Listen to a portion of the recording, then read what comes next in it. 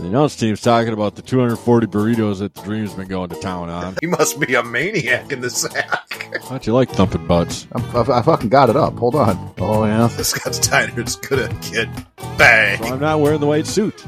Right. So what kind of suit do you wear then? All black. All black? What if you spill some spunk on it?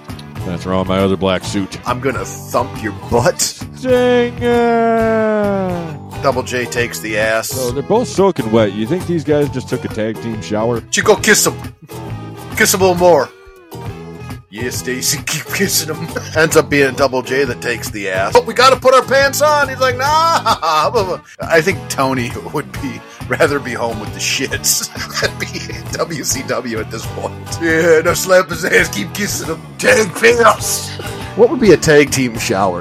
Not with those tights, buttfucker. Not with those tights. I'm not kissing anybody's ass. Where is my tutu?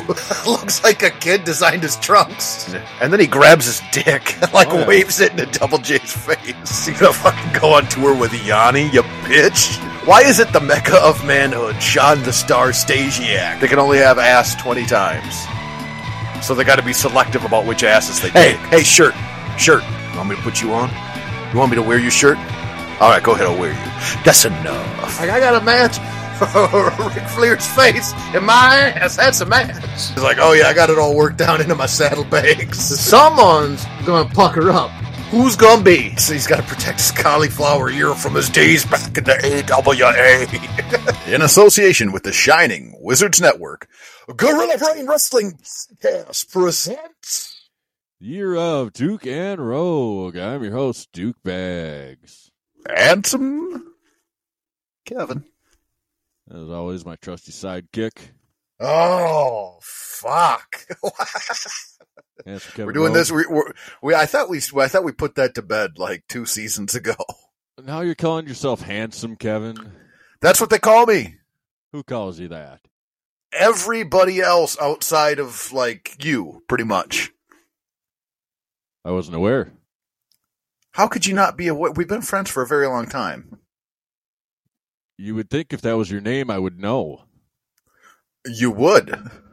Maybe you just don't pay attention. Maybe we're not as close as I thought we were after all this time, after all these years. Well, you know what we're covering today? Yeah.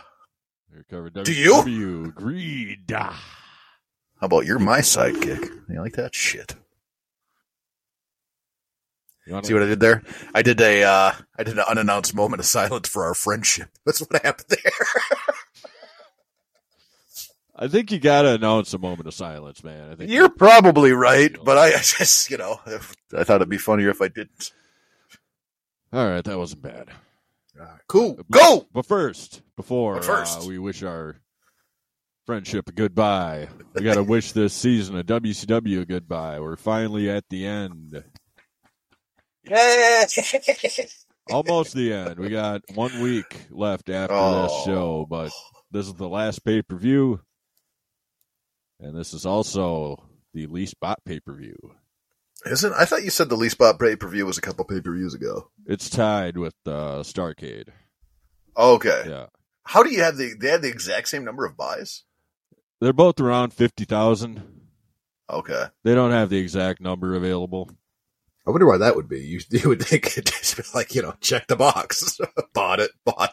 You would think so, yeah, in the days of where you actually had to pay. Right. You'd think it'd be pretty easy to, get that number. It's just counting. Maybe it's like an electoral college type of thing.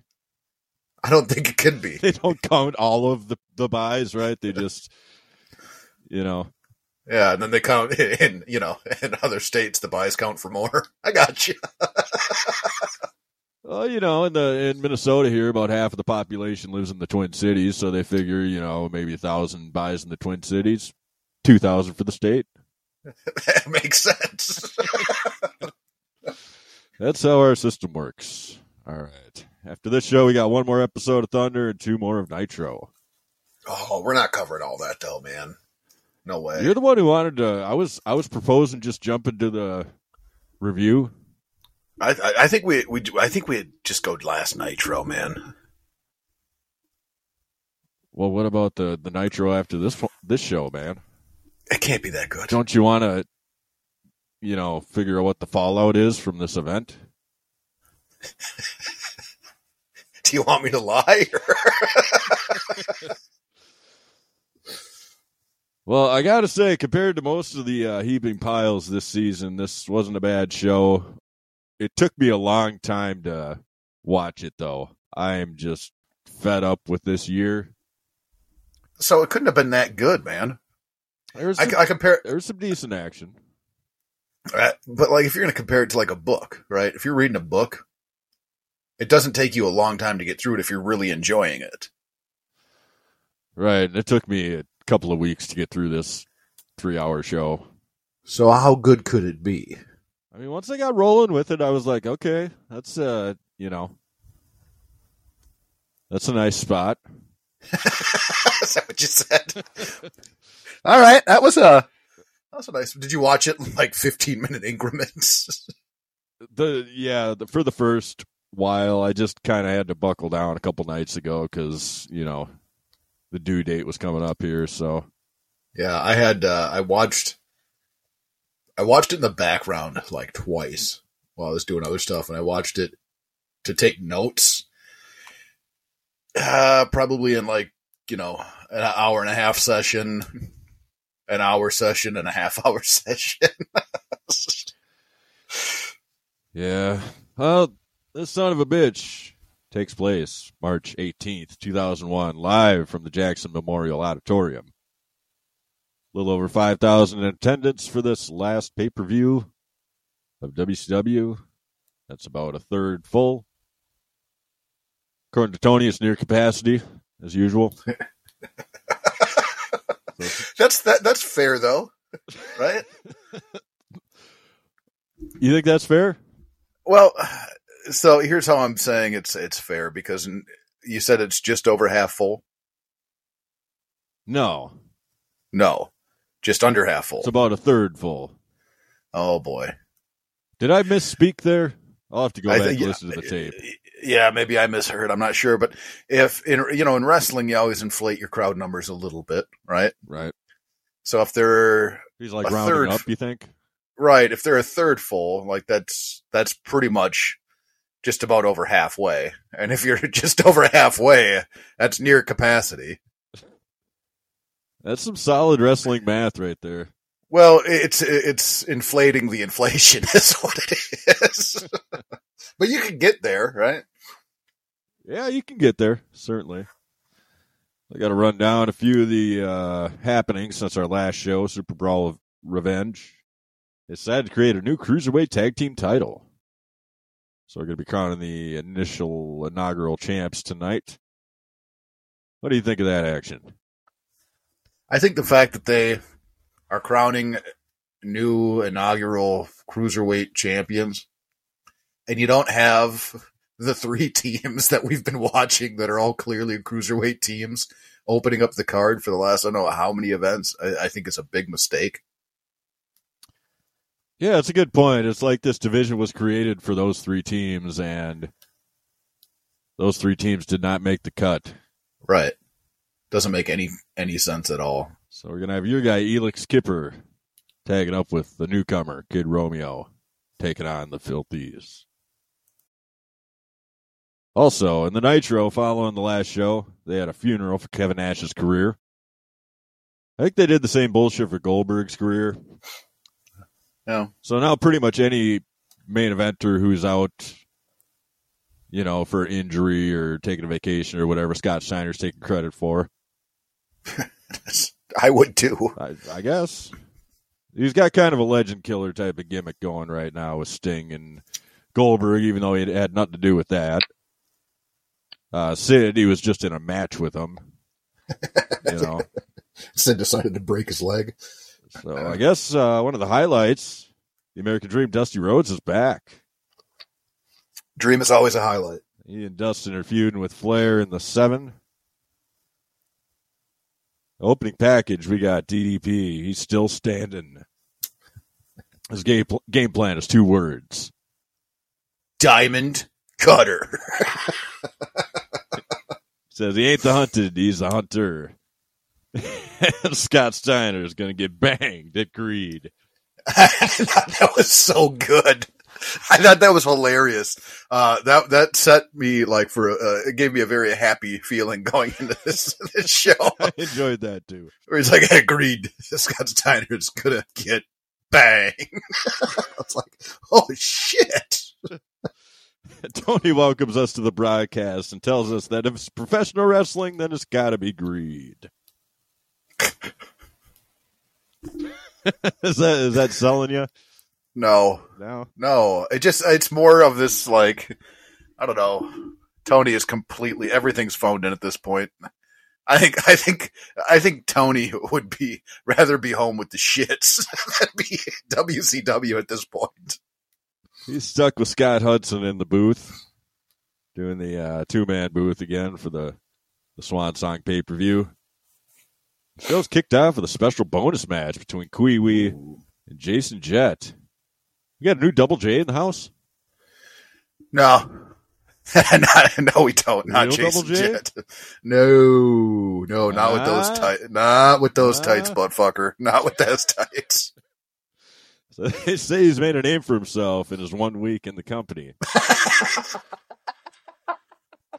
Nobody makes a name for themselves 1 week in the company. But he defeated your man, Alex Wright. Bullshit. That's how he made a name for himself, man. He beat Alex Wright on Thunder. Well, I suppose, yeah, if you beat Alex Wright, you definitely get a name. But maybe get some new trunks at it, too, man. Those things are fucking miserable. It's a hybrid kind of tights. It's like a, long tights with holes in them, right? Yeah. It's like you couldn't decide if you wanted the short tights or the long tights, right? Well, he's got the regular trunks, right?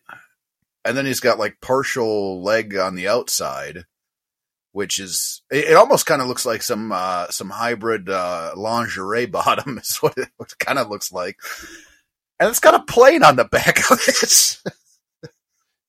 Jason Jett. I understand his name is J. Jason Jett, double T, but like having a plane on the back of your trunks looks so out of place. It's like a kid designed them. Like if you want to put like little jet accent somewhere, sure. But to put an entire plane on your ass isn't doing it for me. Maybe he was a high flyer, dude. Again, if you put little like jet accent pieces. What flies higher than a plane, man? What flies higher than a plane? Is this some kind of fucked up riddle here? I see meaning in the plane is all I'm saying. How about a shuttle, right? A rocket ship? Okay. A space probe? Well, not talking Max Moon here. Ah, that's a good pull, Max Moon. How about that? I think he'll be on the bill a little bit later. Votally. So, you don't like those tights, huh? I hate the tights, man. I hate the tights. So I hate these tights because, again, they look like the inner side of the legs are cut out of them. It's just a weird look, man. It's just a weird thing. Is there any good reason to have that kind of design? No. It's just different to be different. Our buddy Angry Allen / Kiwi. He's lost the manager and he's lost the tutu since last time. He's going with the long pink pants. You prefer the tutu? I mean, it was different. Those pink pants look pretty slick, though, with the pink boots. Maybe I was just viewing it in relation to his opponent's tights. Yeah, I think that's probably true. You like that tutu? I don't know. I kind of go back and forth with it. Because when he's in the ring, and if he's doing anything high flying, he kind of looks like a badass fairy jumping around the ring. Right. You know what I mean? Yeah. And he's got like the Static X hair going. Yeah. You know what I'm saying? Yeah, he does. I don't know how he gets that to stick up. He's got a good head of hair on him, and it's thinning at this point, but the rest of all that he has is sticking up in the air. No, I just see like some type of a hybrid where we cross Kwee-Wee's character with Static X. Kwee-Wee! Kwee-Wee! Wrestling this match with Jason Jarrett. I'm gonna win.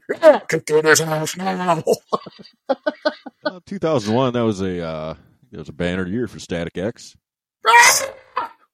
I'm Kwee-Wee. I'm Kwee-Wee. And early on, Double J teases a kick to the junk. Where is my tutu?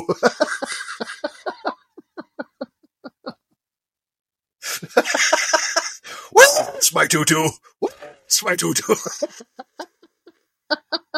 I don't see it. I need it. I don't see it. I need it. Oh man, that's some crossover right there. I think I could probably write a Kwee-Wee Static X song if you needed it.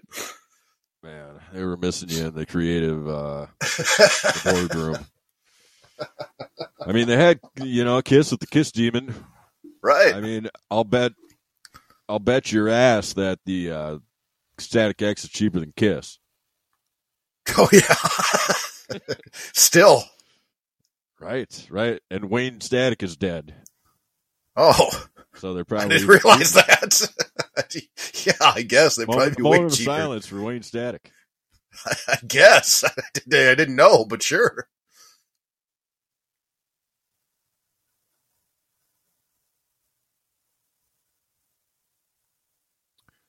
So yeah, the band soldiers on without him. I didn't know, man. It's strange. I had no idea. He was the the guy. So there's a new guy doing the. Well, there's got to be. I'd imagine he'd have to have that hairstyle too. That was their thing. Yeah, I always thought that because he's got electrocuted. Was that what the deal was? I don't know. Oh. Just made sense in my mind. That's what I always went with. Right. And old Kwee-Wee's got that same thing. Maybe Kwee-Wee's singing for Static X. That'd be something. Yeah, it would.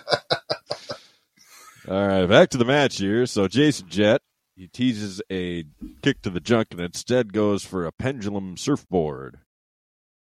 That's a funny looking type of maneuver. It's a reverse Boston Crab type hold where he grabs his opponent's arms, leaving him dangling. Yeah. It's the old dangler. Just dangling there. I mean, a pretty creative move. I kind of got up for this match. You did. Double J does a nice DDT on the outside, and then he hit. Don't you call him Double J. All right. Man, we're not doing that shit. Man, Jeff Jarrett's got enough nicknames. Let's give something to, new Double J in town. Well, why don't we just call him Mr. Fly Fly? That's not his name, man. Well, it looks like a kid designed his trunks. Okay, I'll try it out. All right. So Mr. Fly Fly does a nice DDT onto the outside. And he hits an afterburner. Are you talking about when he did that? Boy, they did a spot where he went at old Kwee-Wee, and Kwee-Wee went for like a back body drop. He hit him with a flippy clothesline. And then Fly, yeah, he came off the ropes on the outside and hit him with a DDT. Oh yeah. Yeah, that was the spot in the match that I went, oh, maybe Mr. Fly's got some, maybe he is making a name for himself. How do you go from making a name for yourself on Nitro, getting a win over, Germany's favorite son, Alex Wright, to facing Kwee-Wee on a pay-per-view? Wouldn't you think it'd be Kwee-Wee then Alex Wright? Well, the pay-per-view is an upgrade. But the opponent is not. I suppose not. Yeah, okay. That was a poor booking decision. You think it'd save the better match for the pay-per-view. That makes sense. It does make sense. We don't agree on everything, but I'll give that one to you. All right. So after that gnarly DDT maneuver, Kwee makes a comeback. Again, sends Mr. Fly out over the top. He goes for a pin on the outside, but Nick Patrick won't oblige him with a count. The announce team... Fucking rookies. The announce team tells us that while the main event is a false count anywhere, this one is not. Thanks for clarifying. Yeah. I mean, that's a move in the right direction, right? There's been really no clarity in the rules. Right, but nobody would ever expect just a regular match to be a false count anywhere match. Yeah, you're right. Unless it's a hardcore title match. Right, you know. yeah. Of course. I think they got rid of that. I think Haku left after the last show with the belt. Yeah. David Penzer's in harm's way. Man. Old DP? He gets that DP action? No, man, I missed the DP. So Fly takes a wicked bump to the guardrail, gets thrown into DP. Was he all right? I mean, he goes on to announce the rest of the matches with the exception of, Buffer's spot at the end. So okay, all right. Must be kind of a tough guy. Yeah, I missed it. We get Kwee sucks chance going throughout as the heel rams his opponent's face into the mat several times. I like that spot. I think he should have. Oh, where he just keeps on, yeah. Should have done a 10 count, but, as a heel, you don't really do the 10 count. Yeah. Or you do 9 and then you piss the crowd off. By not giving him the 10. Right. I mean, Kwee goes for a superplex. Fly reverses it into a power bomb, which then gets reversed into a Hurricane Rana, which was a cool spot. Man, like I said, there was a lot of this match that I liked. But what I didn't like was the upside-down Goldberg sign. I didn't see the upside-down Goldberg sign. I'm glad that you're looking at the crowd, though. Oh, man, you must not have watched this one. I did. It was right in the center of the damn... This dumbass kid is holding up this green upside-down Goldberg sign pretty much the whole time. So, in the opening match, in the crowd, the thing that I observed the most was in the front row. There is one fan that has got all of the, fire to him, right? He's yelling the entire time. And directly next to him looks like a mother holding a child. You talking about the blue shirt guy? Yeah, and the child is, standing on the mother, and the child's super pumped. But I'm watching it going, golly, you set the child down. The child's in somebody's way, and get him away from that fan, because that fan, I think that fan had a little too much fire to be sitting next to a child. Come on, man, it's a wrestling match. Yeah, it's a wrestling match, but you don't want a 4-year-old next to that guy yelling I'm not sure what he yelled, but he had a little passion, right? He had passion in what he was yelling. I like passionate fans. Right, but so do I. I don't like kids. I mean, sure, if he's... Maybe just get the kid out of there. How about that for a solution? Well, they'll probably want to before Scott Steiner gets banged in the main event. So, Jason Jett, he's got a bunch of new moves that he's got signature names for. It's a shockwave. The crash landing. You like either of them? No. I think the crash landing's about as dumb as it gets. If you're a Jet, you don't want to have a crash landing. I thought that was a pretty... I mean, sure, it was different, but why don't you explain it real quick? It's really a nothing finisher. No, it's essentially a suplex where when he lifts him up, he just lets him go. Doesn't follow through with the suplex. Nothing. He just lifts him up and lets him go. So there was a spot where Jet hit a plow, and then right after you can hear him call. Did you hear him call his move? No, I missed that one. Okay, so he calls for his springboard elbow, and I went, "Don't call for the like yes, you're going to call for things in the match, but I hate when they're like just standing there and you can hear the wrestler just yell like what the next spot is. Right. You have to call things in the match, but you can do it in such a manner that the fucking cameras on the outside shouldn't pick up on it. And then after that, Jet ends up playing possum because there's that big collision. Right, that was a cool spot. So it was weird, I guess. So I think it was a pretty impressive showing by Double J. But again, you're not calling him Double J. Golly. I was hoping to sneak one past you there. But... Nah, man. So that possum move is kind of cool. He might have been trying a little too hard to impress in his first match here. But yeah. I mean, so they both bonk heads, and then Wee gets sent to the outside, and Jet's on the inside, and he gets up first, and then the crowd gets up for him, and he's like, "Shh, I'm gonna play possum." Everybody, shh. I'm dead. Shh. So he's getting the crowd involved. Yeah. Now, do you just not like Jason Jet because I'm calling him Double J, or you just weren't that impressed?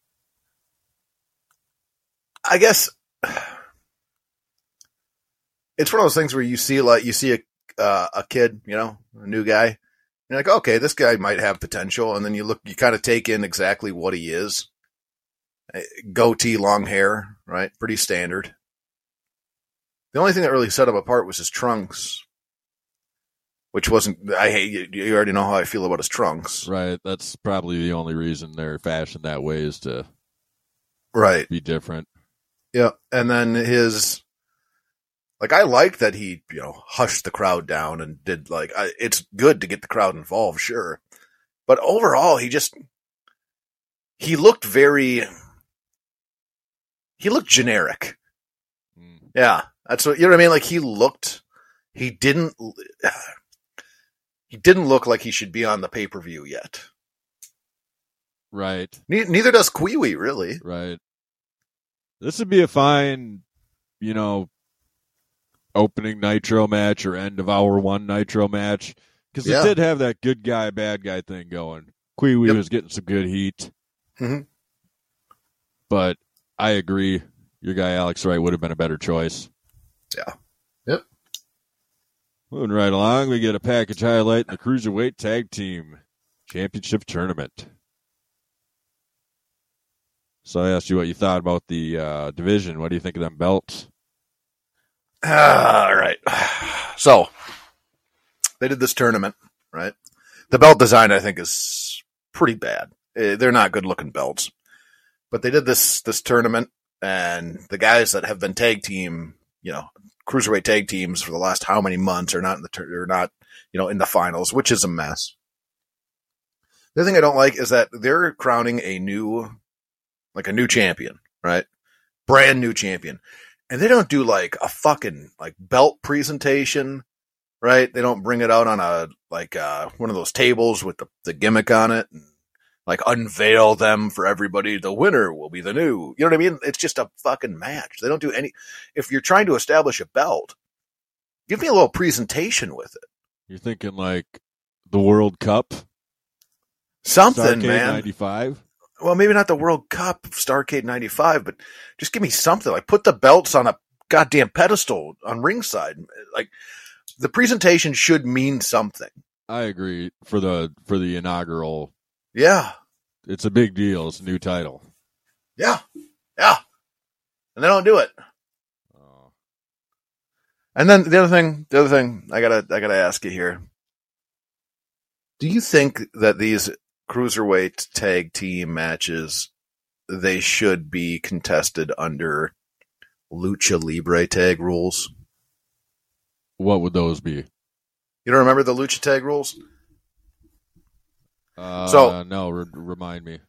So, essentially, if one of your, say you and I are a team, right? Right. And you're in the ring, and you get thrown out of the ring. Then you can go in the ring. I can go in the ring. Okay, right, yeah. Yeah. So I'm watching this match, and it's being contested under standard tag rules. And they used to do a ton of like lucha tags on Saturday nights, or WCW Saturday Night and Nitro and all that kind of stuff. And now they have this division that is a cruiserweight division, which really the wrestling action is kind of based off of lucha libre. And you're not going to apply the lucha. So the only thing that makes the belt different itself is the fact that you have two guys that are cruiserweights, instead of just a cruiserweight champion. So I really think that the lucha libre rules would have been the way to go with this.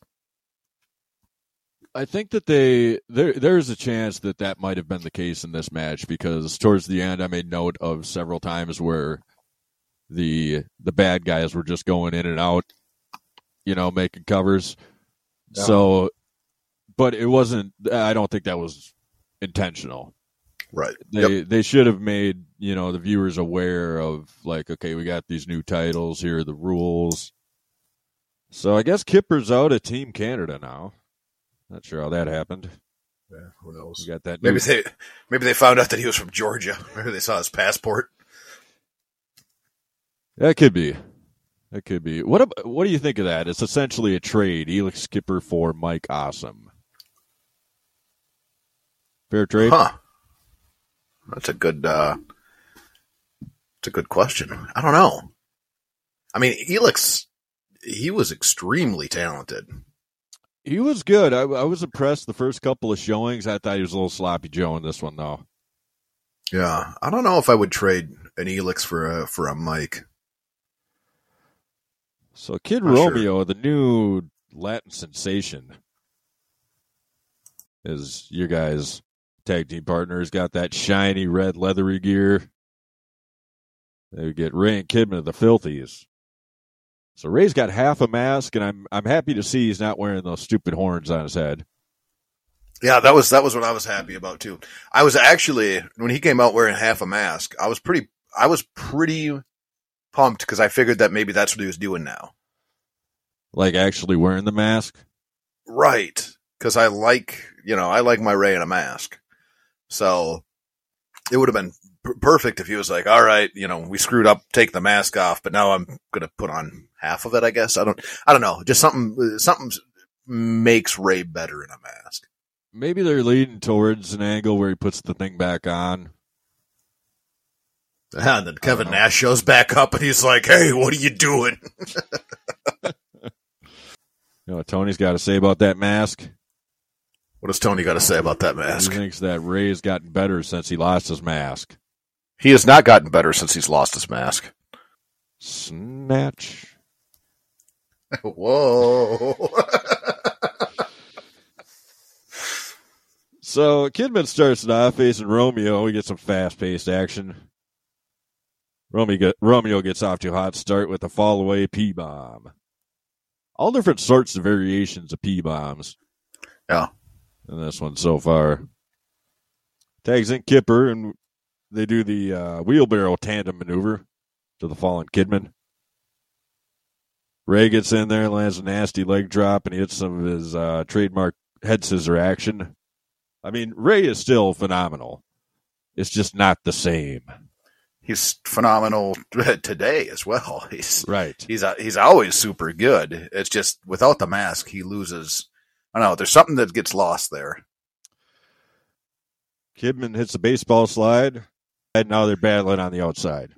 They both jump off the stage, which is, I don't know, that's kind of a cool spot. They threw him off to the side, and then Ray and Kidman, they run together and jump together like, friends holding hands, running naked in the sand. Yeah, they do the simultaneous package to the face splash, right?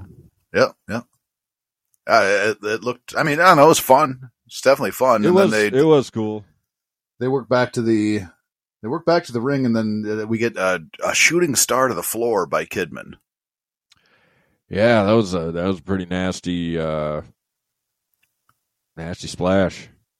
And here's the question I have for you. When I saw this, so Kidman's at this point using the face buster, the X Factor, yep, as his finish.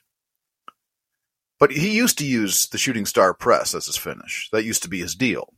Mm-hmm. So when you have a new finish and you pull out the old finish, is your old finish not as powerful anymore? I think high-flying maneuvers have kind of been cheapened. Yeah, big time. So I can't really think of a guy on the roster right now who has a finishing maneuver that's a high-flying splash. Right. Well, but yeah, I guess it becomes a secondary type of thing. Okay. But interesting. There are also very few like finishers that are like, what are they called? Protected finishers. There's no such thing at this time. No. But I made a note here. So I was way off predicting my MVP for this season. I predicted Vampiro. Yeah, you did. Just based on the sheer amount of ass kickings he's taken, Kidman might be the MVP. I mean, I said save it for the rap show, but I don't think you're right. I mean, he's had some big time feuds, man. I suppose he really has, hasn't he? So, well, Primetime goes up for a 10 count. He takes a sit-out powerbomb. They got Ray and Romeo in there. Ray delivers a nice DDT. Kipper takes a nasty post hit. It's nice to see somebody actually hit the post. Yeah. Right? Yeah. Usually your color guy has to sell the hell out of the thing. Right. But he actually nailed the thing, so. Fucking guy's horny as hell. He's nailing metal posts. This is where I started making the note about not knowing who the legal guy is because the ref was counting the pinfalls anytime there was a lateral press. Yeah. So it's either shitty officiating or they just didn't let us know that it was the Lucha Tag rules. I'm going to go with shitty officiating. All right.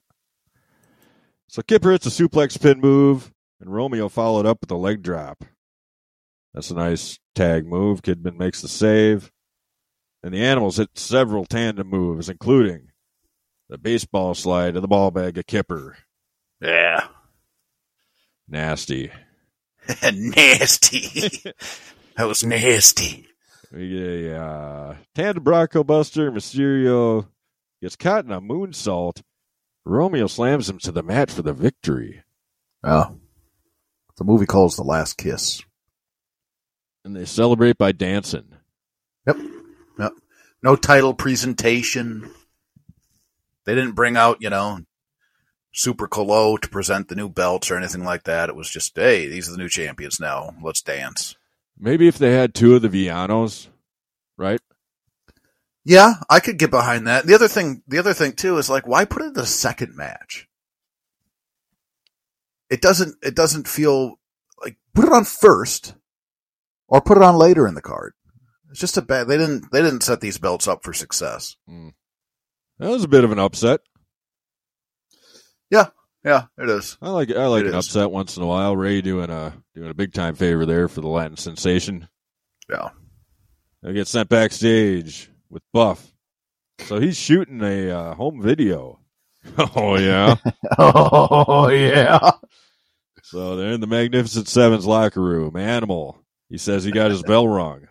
It's so stupid. Flair is pretty excited about the guy's prospects for tonight. Scotty's paranoid because somebody jumped one of the freaks. Animal recently also jumped. So you don't like this spot, huh?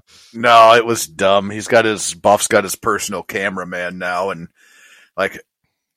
Animal, they should never have him try and act, I guess. Like, he can do his promo, when he yells. But when his delivery sucked. Like, he's sitting there leaning against an air supply poster. And he goes, man, I got my bell rung. And I was like, man, there's nothing believable in it whatsoever. He's sitting there in an office with his face paint on. It's not too far off from what they did to Ray. You're taking away some of the mystique, what made him a special character worthy of being that mystery man. Right. You know? Man, I got my bell rung. Like, that's the first time I ever heard him talk.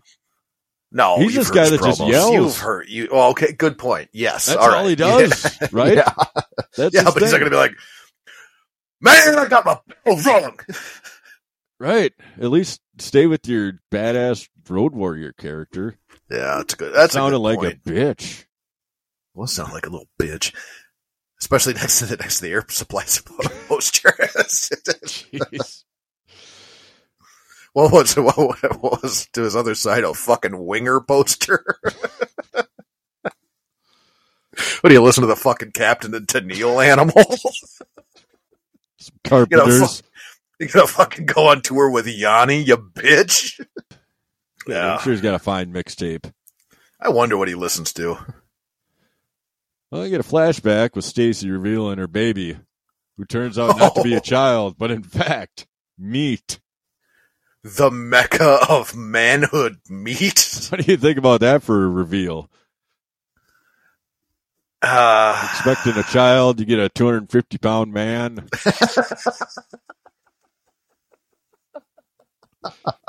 Right? Yeah, no, you're right.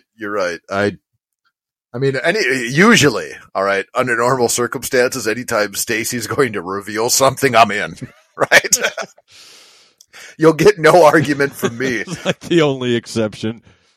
But she reveals that, she's good, good chums with the meat now, and that's not the Stacy meat I want to see. It's at this stage in the game where I realize that we're 3 matches in, and none of these are pay-per-view quality matchups. Nope. They're trying to push the young folks, but I don't think Meat deserves it, man. But and that's the thing. You put Stacy out there, and Stacy is the real ripe tomato. But she shouldn't really. I don't think that you should team her with anybody. She walks out. All the horn dogs in the crowd are going to cheer, right? They're just going to cheer because they really want to get Meat over. Right, but she's in a heel character, which doesn't make sense because no matter what she does, she walks out, everybody's going to cheer because look at her. Lots of boners. Right. Everybody's pants got shorter as soon as she walks out. And then she introduces the mecca of manhood, Meat. I'm not in for it. And the promo was bad. The promo was bad by Stacy. The promo was bad by Meat. It was not good. Her first line was good. Downhill from there. I expect a better ovation. Yeah. You like that line? Yeah, next time I expect she should be getting a bigger ovation. I got an ovation. Oh, yeah? Standing ovation. So, fucking the Mecca manhood, Sean the Star Stasiak. What the fuck is that? Why is it the Mecca of manhood, Sean the Star Stasiak? Settle down. You can be the Mecca of manhood. What was his nickname before? He was coming out to Perfect's theme. Perfection. Yeah, it was. He was Perfection. Now he's Sean the Star, the Mecca. Yeah. They're really strapping this guy to the moon here. He's taking on Bam Bam Bigelow because they got a feud happening.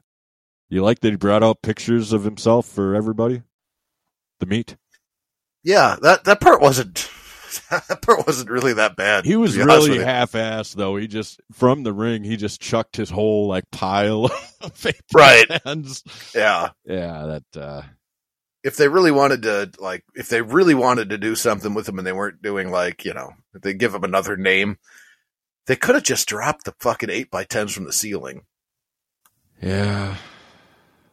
I mean, Bam Bam picks up one of them pictures, crumbles it up. Yeah. He dishes out some punishment early on, sending Sean the Star to the outside where he calls for a timeout. Which is fair. He should be able to call a timeout. So he's really going for that chicken shit heel bit. Yep. I mean, are we unfairly kind of putting Meat in the Lex Luger category? How so? Does he got anything redeeming going for him? No. No? Stacy. He's got Stacy. Okay. You know, I was just wondering. I was wondering if I missed something. I didn't think so, but no. So the Mecha gets back in there. It's a little bit of offense in. And then gets drop kicked to the outside by the Beast from the East. Van follows him out there. He gets thrown into the steps. And then the Mecha goes up. Hits him with the crossbody. He poses and bows to a chorus of boos. So he's getting some heat. Yeah. Well, you'd boo him too. I was booing him. Oh, right there, just watching it. Yes. Good for you, man. So Bigelow, probably the highlight of the match. He makes a comeback. It's a classic Nards plow. So the referee. Yeah. I don't like him here. He's actively trying to break everything up. Kind of sort of going into business for himself. You just think he's a little too active? Stay out of the way, man. Right. Yeah. Who is this fucker? I've never seen him before. I don't know. I didn't write it down. Bigelow with another big comeback. It's a couple of headbutts. Then Stacy gets on the apron. Provide a little distraction action. Oh, that's right. She tosses tosses the meat spray over. Oh, yeah. Oh, yeah. You filthy animal. Yeah, well, that's what happens. So we get the meat spray to Bam's face. And then Meat hits a Hangman's Noose neckbreaker for the win. And then he gets a fucking sesh from Keebs. He sure does. Man. She's really doing a good job. I can only imagine. But there was one spot in the match where I started laughing real hard. I don't remember exactly where it was, but Meat's on the outside and he's on his hands and knees. And he's like hugging Stacy. Right.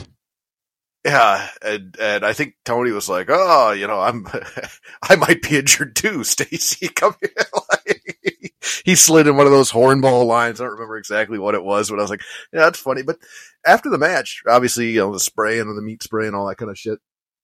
After the match, it seems like it's over, and then all of a sudden they start smooching. A couple of times. Yeah. You think the camera guy was giving him a signal? I don't know, but I don't know what the meatster ever did to deserve that, because most of me says he does not deserve that. You think maybe it was Rusi in the back and Rusi's gone and Stacy had an earpiece in? Yeah, Rusi's at home, sending in the spots. Just there seems going, like a Rusi-like call. Go, Stacy, you piece of shit. You go kiss him. You kiss him a little more. Yeah, Stacy, keep kissing him. No, slap his ass. Yeah, no, slap his ass. Keep kissing him. Yeah. Daddy's enjoying this, you piece of shit. You can picture it. I don't want to picture it. Turn the page. We get some more of that surveillance footage. The cat talking about taking care of Canyon. So Miss Jones wants to come out there, but he tells her to stay in the back. So she got the business from Canyon. Oh. Yeah, he laid her out. Oh, yeah? Oh, yeah. A little flatliner action. He must be a maniac in the sack. I got to get your take on this next bit. We got the new Cruiserweight Tag Team Champions in the back. Yeah. What do you think of that? Yeah, so it started out, they're all happy, right? Putting the belts on, everything's good. And then they hugged, and then for some reason they're like, "Oh yeah, we don't hug." And they walk away. So it had some, it kind of had a little bit of a homophobic undertone to it, which was kind of strange. I mean, I suppose it was 2000, but we're not too far off of, I mean, Billy and Chuck is going to be coming along, and I mean, not too long away from this. So I don't know. It was weird. I think it was very unnecessary. to cut to the back and have them, like, it should have been a presentation for the Cruiserweight tag belts, and they should have been done for the night. That should have been it. So this, whatever they're doing in the back, it didn't do anything for me. No. That's not how you introduce your new Cruiserweight Tag Team Champions. It's not how I would have. We get some flashbacks leading up to our next contest between Team Canada, Lance Storm, Mike Awesome, and the former members of the Dungeon of Doom. Yeah. So you're hoping for a full-on reunion here with Tasky and everything, I bet. That's exactly what I was hoping for. I was hoping for traditional Cholo Conan. I was hoping for, the Laughing Man Hugh Morris. I was hoping for Sully in a robe. Everything. The Dungeon of Doom music. We didn't get that. We got fucking Hugh with his Hugh shirt coming down to the ring to the zoo, which was kind of nice. Like, that's a fucking song. That's 100%. You go out there to the zoo, you're probably going to win. It's a banger of a tune. Yeah. And The only problem, Conan doesn't have a shirt this time. Oh, where's his shirt? I don't know. Maybe he put the shirt on, he took it off, he said, that's enough. Hey, shirt. You want me to put you on? You want me to wear your shirt? All right, go ahead, I'll wear you. That's enough. I'm sure that's how it went down. I'm pretty sure. So this one, get a straight shoot with you. I got like one note, because they didn't do shit for me. I was disappointed by this match. Yeah. There's enough talent in there to have a good match. Yeah. So Lance gets the mic as usual. Talks about getting a win, getting a shot at the tag titles, and then he asks for the Canadian national anthem to be played about 3 times. The guy in the back doesn't hit the play button, and Storm admonishes him for missing his cue. Which, I mean, whatever, Yeah. And then we got the zoo, and then we're underway. I mean, we get a USA chant. We get the K-Dog and Lance battling. There really wasn't too much of note in this one. There's a shit-looking double clothesline with the K-Dog and Lance. Awesome hits an awesome splash. Gets broken up. Hugh hits the no laughing matter. And he gets an awesome bomb, and Team Canada is victorious. So I was hanging in there for the first couple of matches, but I am now sick of this show, I wrote. Yeah. The Dungeon of Doom reunion was very underwhelming. Yeah. No, and they had this opportunity too, because for whatever reason you have the fucking Dungeon of Doom back together, right? Right. They should have actually just went full on into it. Dungeon of Doom, like, I don't know if Task is employed or not by the company.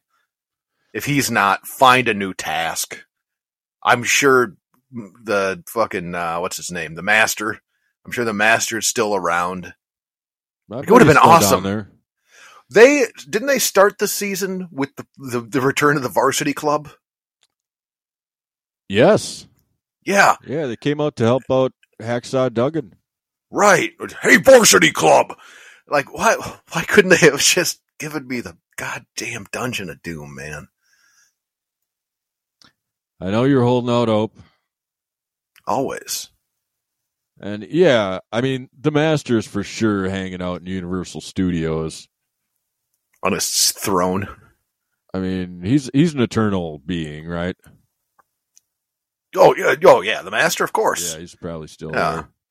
It would have been awesome had they, you put Team Canada out there, right? I don't know where the dungeon's located. I don't know if it's a stateside thing. It's a Canadian dungeon. Who knows where the dungeon is? Could be in New Zealand.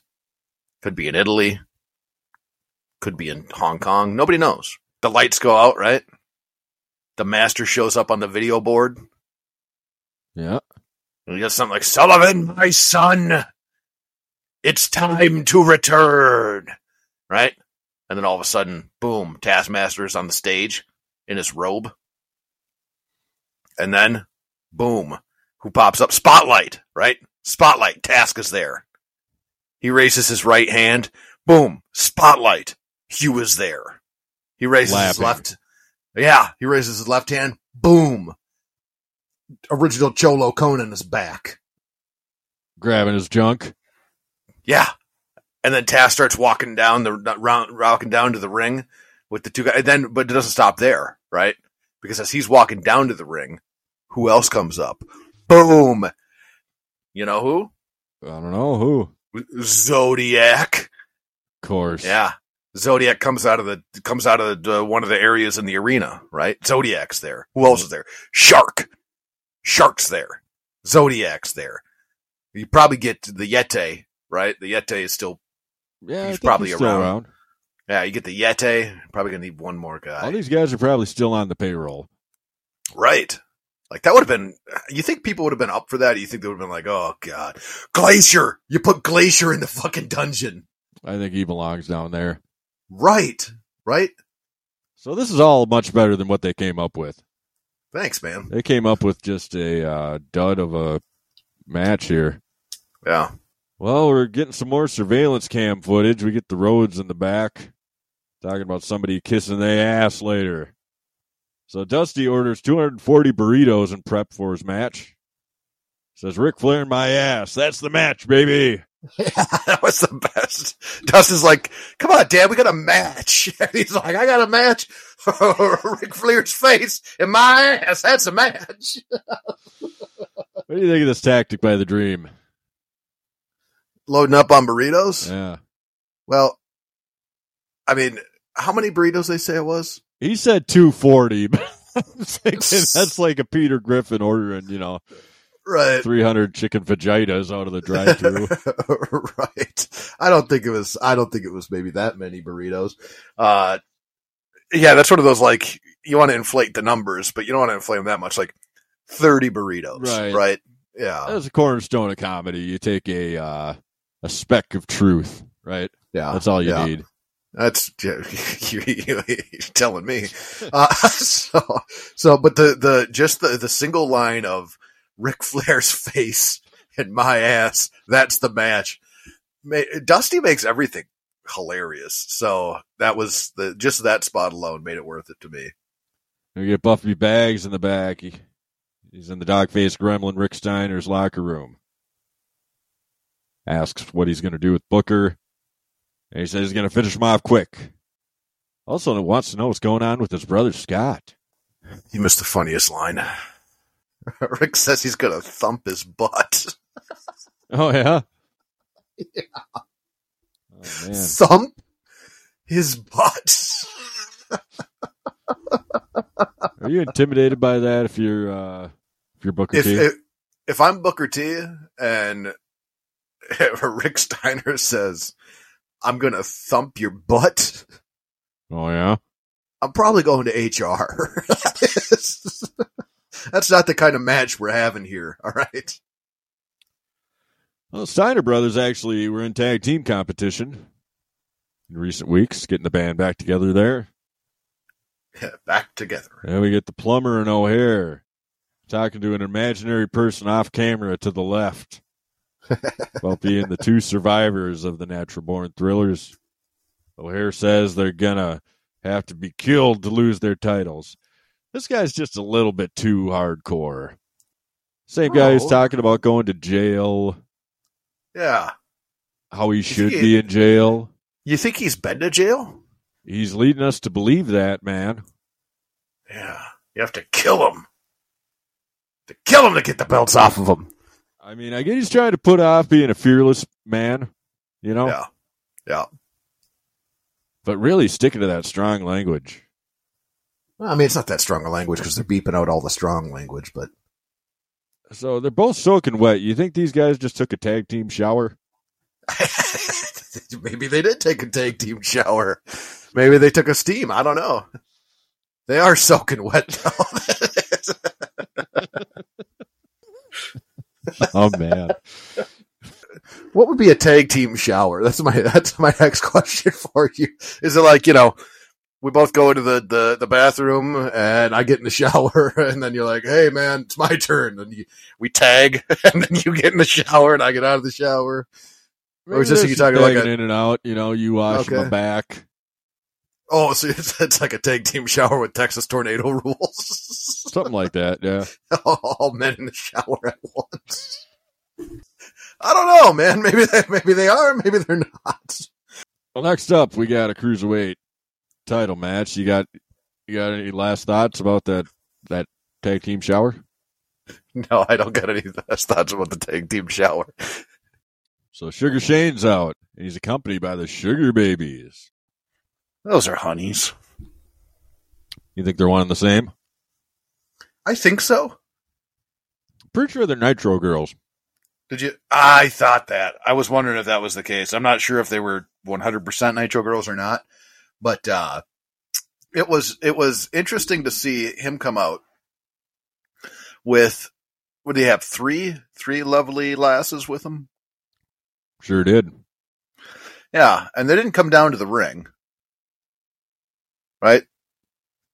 They stayed up there, and they danced, and then he came to the ring.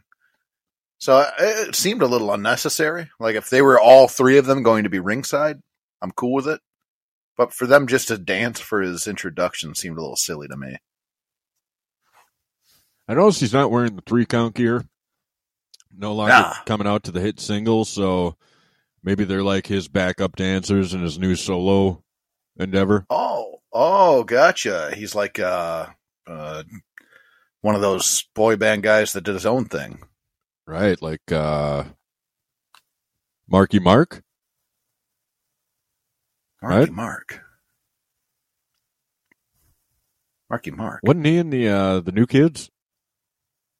No, Donnie Wahlberg. Donnie. You sure Marky Mark wasn't in there? I'm pretty positive, man. And like the Nitro girls are like the funky bunch? It was like Donnie, Nikki, Joey, Tony. And some Kevin. and some Kevin.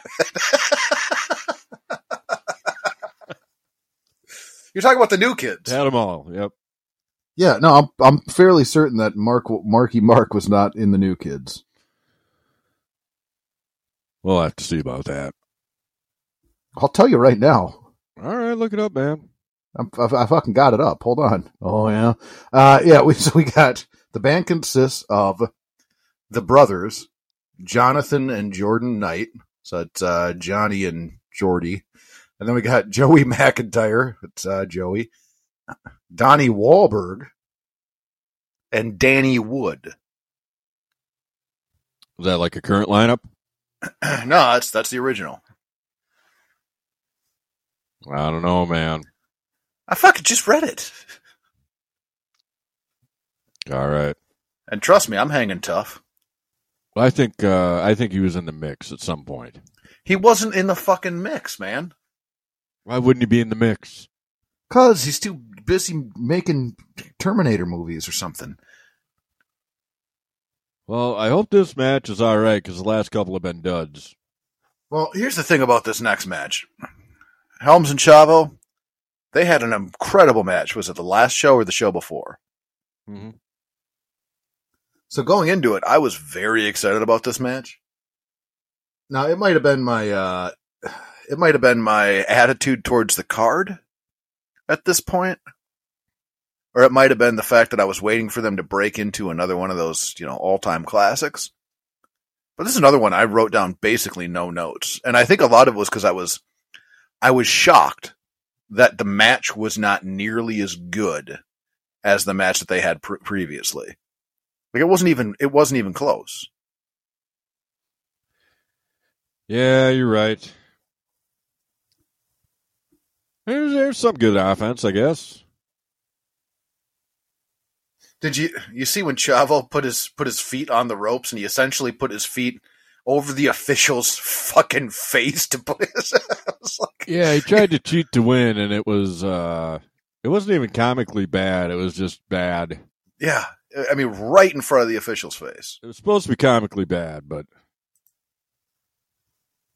I mean, we get several DDT maneuvers thrown around. Chavo hitting the big flying man. Sugar Shane hits his series of, he's got the go to sleep whatever he calls that thing. And then David Penzer, man. Sugar Shane goes flying to the outside, right in Penzer's lap. He's getting a lot of action in this one. A lot of action for DP, huh? Oh, yeah. So you don't got much for this one, huh? Should I just cut to the chase? I mean, yeah, there wasn't, like, the only part that I really thought was that stood out to me. And again, I think it was probably just because I was trying to figure out, like, they had an incredible match last time. I was looking forward to something to build off that incredible match, which this was not. Chavo putting his foot on the ropes were like right. It seemed like he had to put his feet over the official's face to put him on the ropes. It was a little bit too obvious. Maybe it was meant to be, and it was just something I didn't quite get why you would do it. But the transition that they did into the vertebraker, I thought was well done for the finish. And that was about it. Outside of that, I was not blown away like I was last time I saw them work together. I think you declared that match the match of the year. Yeah, I still think it's a strong contender too. So you can't blame them for, putting these guys on again. They just didn't bring the same type of goods, but no. We get that vertebraker. We got a new Cruiserweight champion, Sugar Shane Helms. The crowd seems pleased. The honeys come back out. Yeah, we get the honeys. With the honey. So he calls his super kick the Sugar Smack. I'm not sure. And you get the Nature Boy in the back, cutting a promo on the Rhodes. He's got 14 titles. Double J's got 5 titles. They got 19 between the two of them. It is pretty impressive. The best part about this promo is the end. Because it's like Rick's saying, like, that's the end of the promo. That's enough. Cut it. But he's staying in character while he's doing it. He's like, I'm not kissing anybody's ass. Double J's not kissing it. We're not kissing anybody's ass. Woo! That's enough. That's it. Cut it. That's enough. Woo!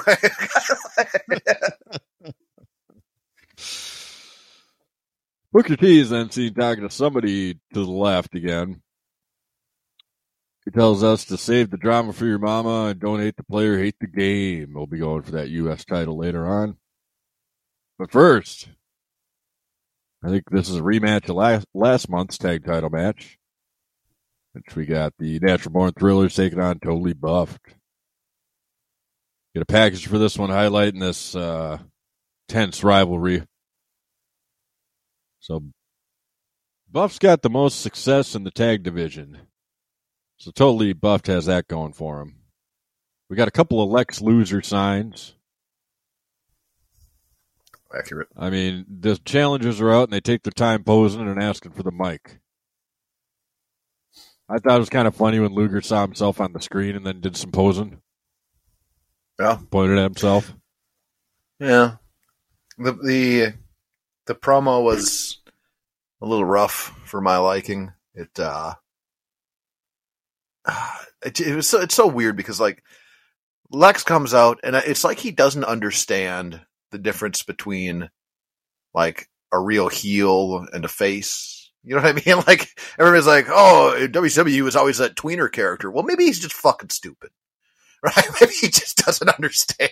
Yeah. Because his work is always just a little bit, unless with the exception of, Made in the USA Lex Luger and his old work in WCW, he just it really never clicked in while I was watching whether he was like a super face or he was a heel. So he comes out and he cuts this promo where he's kind of giving, who is it? Fucking Plummer and O'Hare some credit.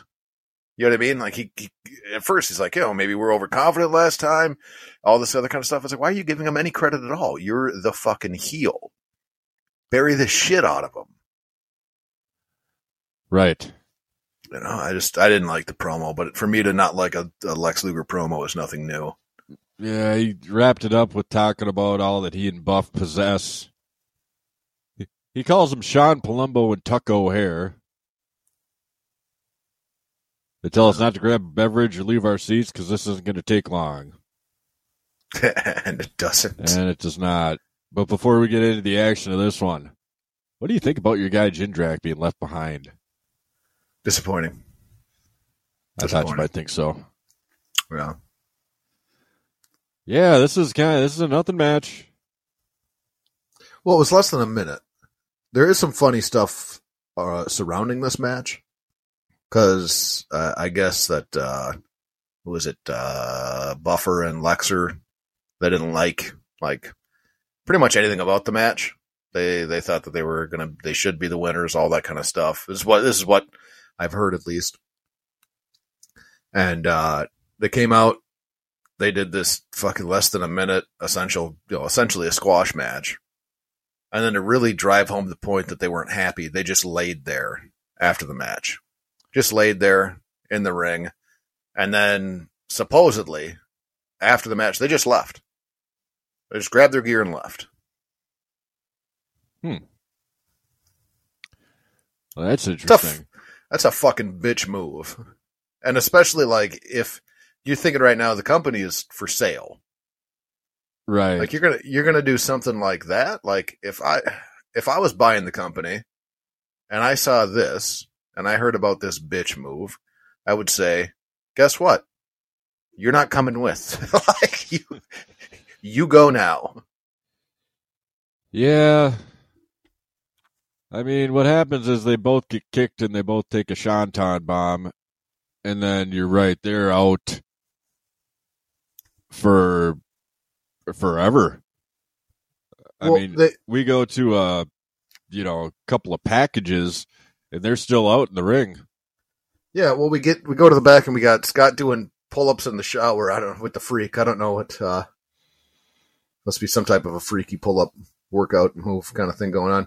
And then you get the Canyon and the DDP package, and then they go back to the ring, and Buff and Lex are still laying in the ring. It just sucks. It's a fucking dick move by them too.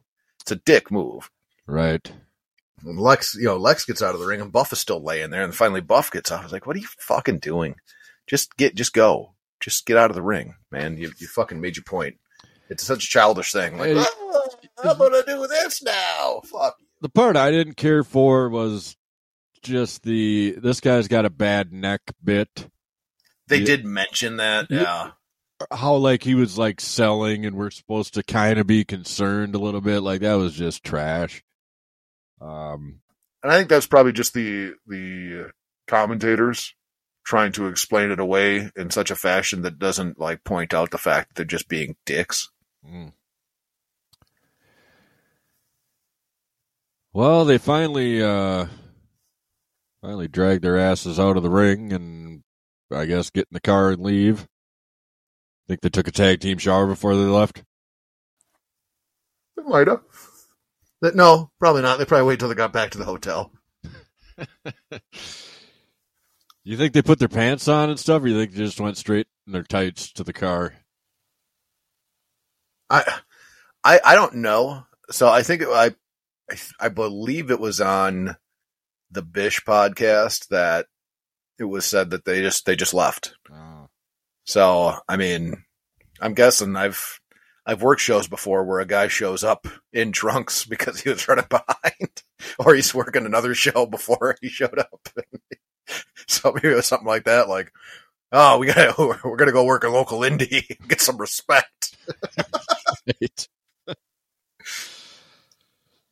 Oh, next we got Ernest Miller taking on Canyon.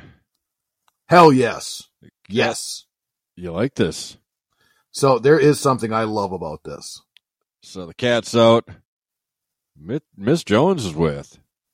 Jones. I like how the cat says he's going to rip off that ugly mask off of Canyon's face. Just referring to his face. Yeah. What? Canyon is the only guy the entire show that has a different entrance than everybody else. And how fucking awesome was that? I mean, what caught your eye there, dude? He walks up through the stage. He doesn't come out of the little. He doesn't come out of the little fucking side curtain. He comes up from underneath boom, underneath the video board, walks up. It looked cool, man. Everybody should have had that entrance. Nobody should be coming out from behind the goddamn bed sheet. He immediately goes after Miss Jones. This is a sick man, this Canyon. Canyon's great, man. You write down, you start off with Canyon's a sick man. My first note is Canyon is great. He's got a cast on his hand. I don't know if he was a victim of, who was that, Steiner? I'm guessing it was probably a victim of Steiner, but that was Lex's thing. Oh, that was Lex, right. That was Lex breaking up everybody's arm. They get the match going and Cat skins the cat. Cat skins the cat. The cat.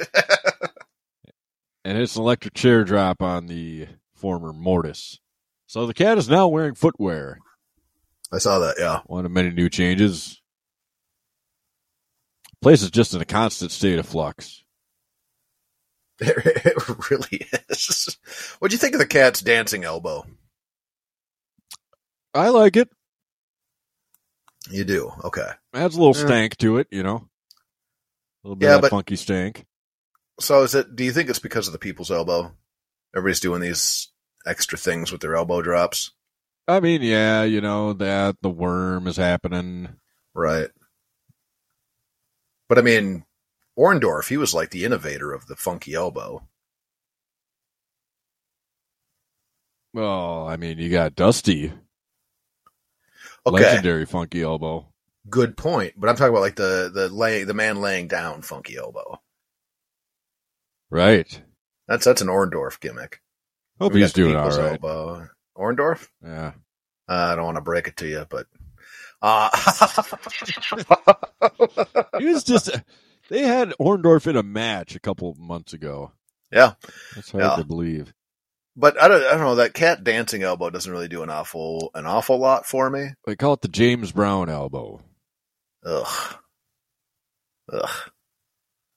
Doesn't do it for you, huh?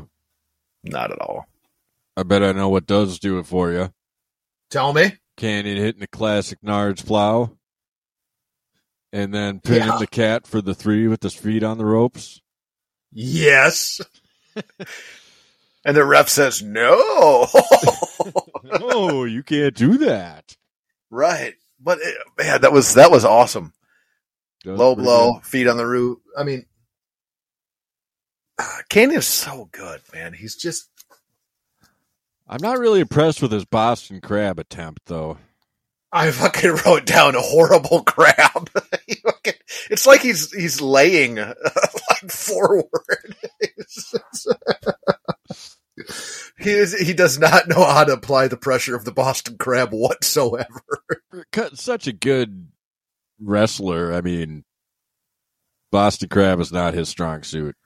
Boy, that's a great point. For as many things as he does that are great, and for how innovative his offense can be, it's so funny that such a basic thing like a Boston Crab, it looks so shitty. He also did a reverse Boston Crab, which was questionable last time around. He really did. Some of that innovator of offense business. Right. So the cat hits the feliner, and then Canyon ends up getting his foot on the rope to keep the match going. The cat goes for a suplex. Canyon hits him with the cast and maybe more. Did he have like what did he have? Was it just the cast? Yeah, he had a cast. Oh, I thought maybe he had another foreign object. And maybe more. Maybe roll of quarters, brass knucks. Who knows? Well, Miss Jones, she sticks her nose where it doesn't belong. Gets in there. Nails the cat with a feliner after Canyon moves out the way. Well, it wasn't really a feliner. It was just a high kick. They call her the feliner. It appears that she wants to take on Canyon. He catches a slap attempt and then she connects with a kick. Cat hits his own and we have a winner. So Miss Jones puts the cape over her man who starts dancing, and then we get interrupted by Canyon who gives her the flatliner. Awesome.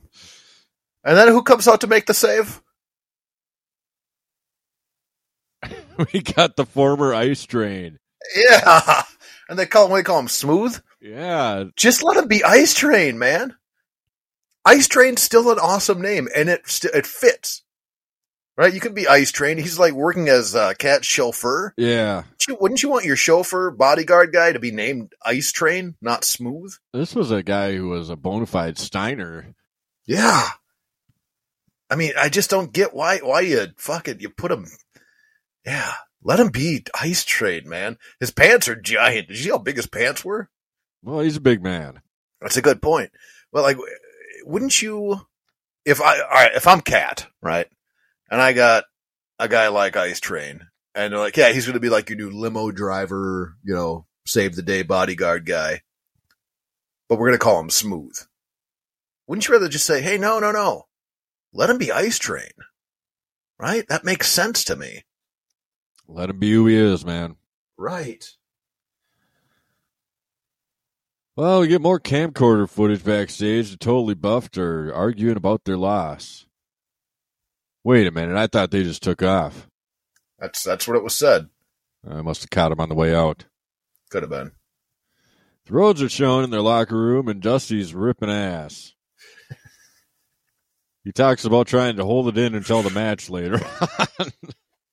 And then he does like, what does he say? He like moves a little bit. He's like, oh yeah, I got it all worked down into my saddlebags. Saddlebags are full, he says. Man. Another package leading up to this next match for the U.S. title. Booker, he's been the victim of the player haters and the Magnificent Seven lately. So he's up first. Both these guys' tunes start with catchphrases. And both are not good catchphrases. No, don't hate the player, hate the game sucks. And I even wrote down in my notes, bite me sucks. Which would you take? You're forcing me? Yeah. If you're forcing me, I'm going to go don't hate the player, hate the game. Just because I really don't like the bite me, the whole damn thing. I'm just not a fan whatsoever. Can you dig it, sucka? That worked for me. And had some longevity. But the Harlem Heat music is so good that you just let it be the Harlem Heat music. All right. Dun, dun, dun, dun, dun, dun. Right, yeah. It's awesome. I want to know what happened to Rick's headgear. You know what happened to it? Yeah. It's probably around somewhere. Why ain't he wearing the headgear, man? Sometimes you don't wear it anymore. What about that cauliflower ear? Well, yeah, he's got to protect his cauliflower ear from his days back in the AWA. It's not the same, man. Not the same. They start the battle on the outside of the ring, and Booker's thrown into the front row. They're back in there, and Rick goes to town with some of them famous Steiner lines. And then he hits a Pearl River plunge, much better than Ahmed Johnson. Booker tries to make the comeback, but gets stopped short with a kick to the dick. I got a fun fact for you here. Oh, yeah? Between these two guys, they got 19 WCW World title reigns, as well as 9 TV title reigns and 6 U.S. title reigns. And tag title reigns, right? 19 between the two. I said you said world title reigns. I was like, no. World tag titles. World title, they got just however many Booker has. Right, yeah. 5. Yeah. Decorated guys here. Big time. So Booker T's getting the beat down, and he hulks up out of a submission and hits a belly to back suplex. Goes for that big kick and misses. Rick nails a belly to belly of his own. Follows up with some more Steiner lines after squashing some attempted offense by Booker.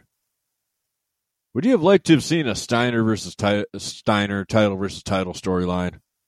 No. No interest? None, man. None at all. Neither one of them are. I've never been a big fan of Rick, and Rick's promos are pretty horrible. Like, he's thumping butts. And then Scotty, while his promo work is better, it never connects. So I have no interest whatsoever in a Steiner on Steiner story. How'd you like thumping butts? I mean, yeah, in my personal life. It's not Rick Steiner. Not if he's involved. No, I don't want to thump butts with Rick Steiner. T goes for that scissors kick. They call it the Ghetto Blaster. What the fuck is it called? Ghetto Blaster. The Ghetto Blaster is already a move. That's what they call it. Right, but that's Bad News Brown, right? He had the Ghetto Blaster. Right, which is a kick that's to the back a different of the head. kind of a kick, right? Right, yeah. And then the thing that I hated the most about this match, and they didn't seem to gel very well at one point. Like T went for a spine buster that just looked rough. It was kind of a real hit and miss as far as like smooth goes in the match. But T kicks the official, right? Kicks him. And the official doesn't go down. If you're an official and you get hit by one of those Booker T kicks, you flop like a motherfucker. You go down. A couple minutes at least. Right. Mickey J doesn't leave his... I'm pretty sure it was Mickey J. Yeah. Mickey J doesn't leave his feet. Yeah, that was a miss by Mickey J. Steiner hits a mean-looking suplex, makes the cover, but the ref's out of position, so at least he was selling it a little bit. All right. Right, so he wasn't immediately available for a 3-count after a kick. Sure. And then we get something I didn't see coming. The franchiser jumping the guardrail, being all sneaky and shit. Yeah, he was sneaky. And he bonks Steiner, who's on the top for some reason. He bonks him, huh? He gives him a bonk, and then Booker T hits his version of the rock bottom, and we have a new champion. Yeah. You like the French bonk, or? So I don't remember the reasoning behind the French bonk, so I can't get into how much I like it or dislike it, I guess. But it kind of sucks for T because T was just the world champion. Yeah, he's getting thrown down the card. Right. And he was, as a world champion, he's a guy that can run with that title, right? He's a good hand. I like Booker T. So I don't know this, because he had his, well, I suppose he had his run with Rick or Scott. And now he's had his run with Rick, I guess. I don't know. He's failed to beat Scott twice, right?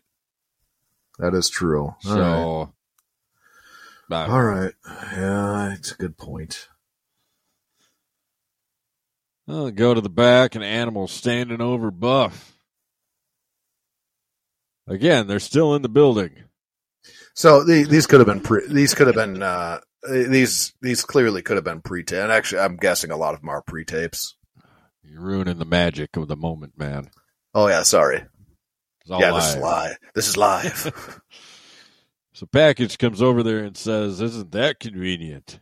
Kind of insinuating that Animal might be the one who's up to all this business. Yeah, see, dude, this is so dumb. There's always fucking mystery happening. Right. Isn't that convenient? Alexa's acting getting any better for you? No, it's not. And the line too, isn't that convenient? You're here. You found him first. Anybody could have found him first. It could have been Ric Flair. It could have been Dave Penzer. Anybody, right? It could have been absolutely anybody. It could have been the goddamn master that just walked by and was like, "Oh shit, Buff, what happened, bro?" And Lex like, "Oh, you found him? Isn't that convenient?" What if Lex was the first person there? Would that then be convenient too? Like, wouldn't that would have been a funny promo, actually? Lex walks up on a knocked out Buff. And he's like, "Oh, what that Buff? What happened?" And he's like, "Oh no, I'm here." "Oh, isn't that convenient?" He starts fucking like blaming himself for it, even though he just showed up. That's a pretty funny take. That would have been funny, yeah. Well, Dusty Rhodes, he made a return recently. reigniting his age-old feud with the Nature Boy. Yeah, as soon as they leave from that, isn't that convenient spot? Tony's next line, he says, what's he say here? He goes, someone's gonna pucker up. Who's gonna be? Like he tries to do an accent, and he's so he's not good at doing the accent, so it comes across very half-assly. And he was like, "Someone's gonna pucker up. Who's gonna be?" Like Tony, gonna be? Tony, don't do that. Tony, that's you're taking my shtick in 20 years. What you're doing here, stop it. It shows some highlights from the show's leading up. Who's gonna be? Who's gonna be?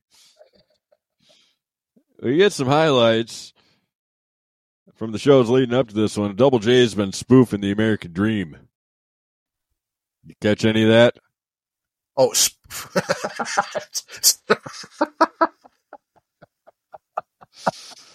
you said spoofing. Yeah. Okay. I thought you said something else. I was gonna have to draw a line there. Right. Well, this is a kiss my ass match, so right. Yeah. One and the same. They're beeping out ass about half the time. Yep. Not every time. No. Only about half the time. Maybe there's a limit. There's a limit. Like when you're a kid, you're like, "Can I have a cookie?" And they're like, "Yeah, you could have a cookie." Like, "Can I have 2 cookies?" Okay, yeah, you can have 2 cookies. Like, you think I maybe could have 3 cookies? And they're like, no! So, they're like, they can only have ass 20 times. So they got to be selective about which asses they take. They just can't decide what kind of a program they want. So this next one, I guess, co-main event maybe. Sure enough star power in there. We got Dustin and Dusty Rhodes taking on Ric Flair and Ted the Hillbilly Heel's #1 pick in our heel draft, Double J, Jeff Jarrett. JEFF JARRE. Oh, hey. So the announce team's talking about the 240 burritos that the Dream's been going to town on. Tony even says, he's like, yeah, you finished that in what, like 20 minutes? Oh, man. I bet the whole ringside area is, you know what I'm saying. No, I don't. What are you saying? You know what I'm saying. What do you want? No, I need you to explain this to me. He eats 240 burritos will make the whole ringside area, what? I mean, he's going to stink up the joint, man. Oh, gotcha. He's going to, a new, the old crop dusty. Yeah, the crop Dusty Rhodes. Gotcha. There you go. I'm with you. What'd you think about his entrance music? Wasn't that the damn American Dream from the Federation? It was eerily similar. It was so close. It was not, but like when you first hear it, you're like, oh, wait a second. And they're like, oh no, okay, it's not. It's got not, a very similar chorus, and he's talking about being a common man, and same deal. Yeah, it was, and I mean, Common Man's an all-time classic for entrance music. All-time classic. Oh yeah, he was only around the Federation for about a year or so, and that's a legendary theme. Yeah. So, I think that's really the only time that he used it, except when he made comebacks. Yeah. Yep. So that was my first note as well. Was that, man, that sounds like the American Dream from the Federation. Yeah, and Rick shows up in fucking slacks and a Hawaiian shirt. He says like he's Double J is going to kick both their asses. That's what he's going with. And maybe because it's Ric Flair, asses doesn't get beeped, right? Yeah, because that's how it opens. He gets on the mic and he says Double J's going to kick both their asses, and Animal gets tossed out before the shit even starts. Did Animal even do anything? Nah. Isn't Ric Flair in charge? I believe that's his. Yeah, he's got a position of power. Not lining up, dude. I'm with you. Yeah, the flowery shirt and the slacks. Come on, Rick. Yeah. They say that this is the first time these two legends have faced off on pay-per-view, which is hard to believe, but I guess he explains it by saying their first, round of contests back in the 80s were just on the closed circuit. It was before they were actually doing the pay-per-view. Even though that's technically pay-per-view. Right. It just wasn't called pay-per-view. Yeah. Like the first Starrcade and other shows that you went to like a theater to see and shit. Right. That seems like a stretch. Yeah. Well, they're trying to sell it, man. It's nice to see Dusty. Yeah.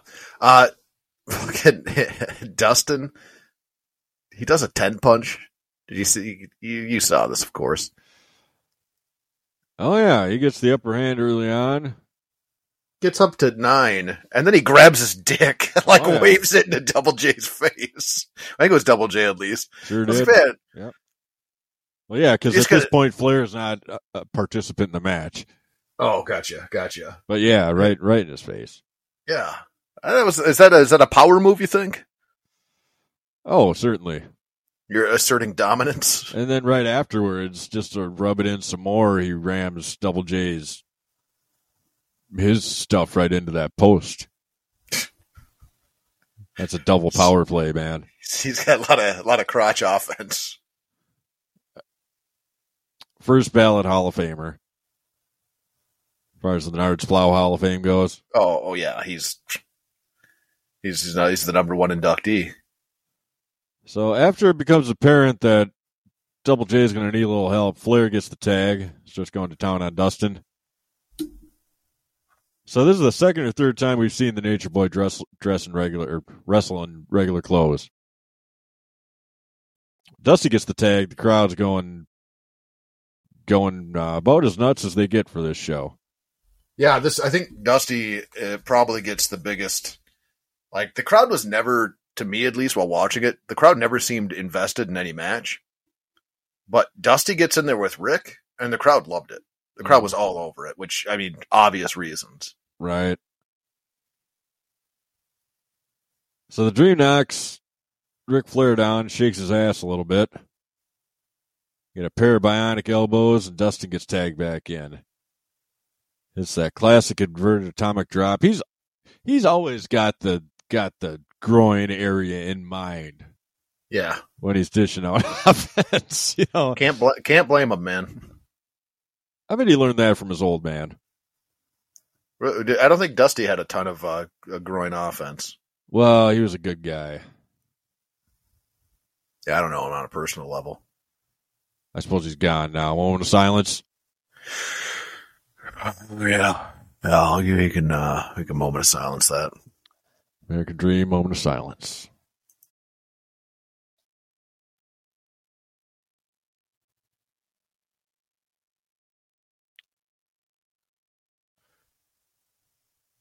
So after that inverted atomic drop on Double J, Dustin sets up for the Shattered Dreams, which they're calling the Dust Buster. But in a beautiful piece of poetry, he's unable to execute it as the dirtiest player in the game nails a classic Nards plow. That's perfect. Yeah. Rick was landing a lot of chops on Dustin. But you saw the shirt that Dustin was wearing, right? Well, yeah, I watched the match. It had buckles on it, right? Yeah, that was a funky shirt. Right. I mean, Rick was wearing a funky shirt too, but wouldn't you not want to chop a guy that's got metal buckles on his shirt? I think he was probably aiming between the buckles. Oh, he's got good aim. Talking to master the knife edge chop, man. Good point. All right. Yeah, and I at the time, I guess I wasn't thinking about that. I was just thinking God damn, why would you want to chop the buckles? You would have expected to see sometimes they'll rip the shirt open. Right. To just really give it to him. Yeah. But we didn't get that. Not this time. Is there a better elbow sequence than Dusty Rhodes's? We're talking elbows, right? Right, because Dusty, I mean, he he starts elbowing people, and it's just, It's always just so perfect. It's great. Always. Yeah. Yeah, he does the wind up, big bionic elbow, the elbow drop. Right. It's all about that elbow. But Flair, he ain't gonna go down that easily. Goes for a figure four, but it's reversed into a pin attempt by Dustin. Makes the tag, second time's the charm as the Chosen One locks in the figure four. And Flair is just riled up, pissed on the apron. He's pissed. Turns around, yells at the crowd, grabs his crotch. Great spot. Meanwhile, Dustin turned the submission over, and the hold is ultimately broken. Tags in his daddy. My daddy. Who just elbow buffet all over his opponents. Double J with the great equalizer. It's the Nards plow on Dusty. And Tony says, right in front of the burrito shop. You shouldn't be shopping out of that. No. Dustin rolls up Flair for the 3. Kind of a fun match. Yeah, the roll up was horrible. Really bad Small package. I had a lot of fun watching the match. I think a lot of that was just Dusty's work for the most part. And Dustin was good too. Rick's always a treat. Jeff Jarrett's fantastic. But there was something about seeing Dusty in this match that was awesome. It was weird that he had knee wraps on the outside of his jeans. That part kind of threw me off a little bit. But for the most part, this match was just kind of a fun match. It was just a goofy, fun match that it was a good time. And Dusty dropping his drawers after the match. Gets on the mic, tells Flair to pucker up and come get him some ass. Ends up being Double J that takes the ass, which was funny. But then after, right, Double J takes the ass. He runs away. Dusty's standing there with his pants around his ankles. Just walking around. And even Dustin comes up and brings his pants up. He's like, come on, Dad. Put on your pants, Dad. Put on your pants. And Dusty does not close his pants, doesn't buckle them, just lets him drop back down around his ankles and keeps walking around. It's like he's helping an old dementia patient. It's like, nope, we got to put our pants on. He's like, nah, leave my pants wherever I want to leave my pants. Leave my pants from my ankles. And the Dream's just enjoying his moment in the spotlight. Yeah, just letting it hang out. Yeah, he is.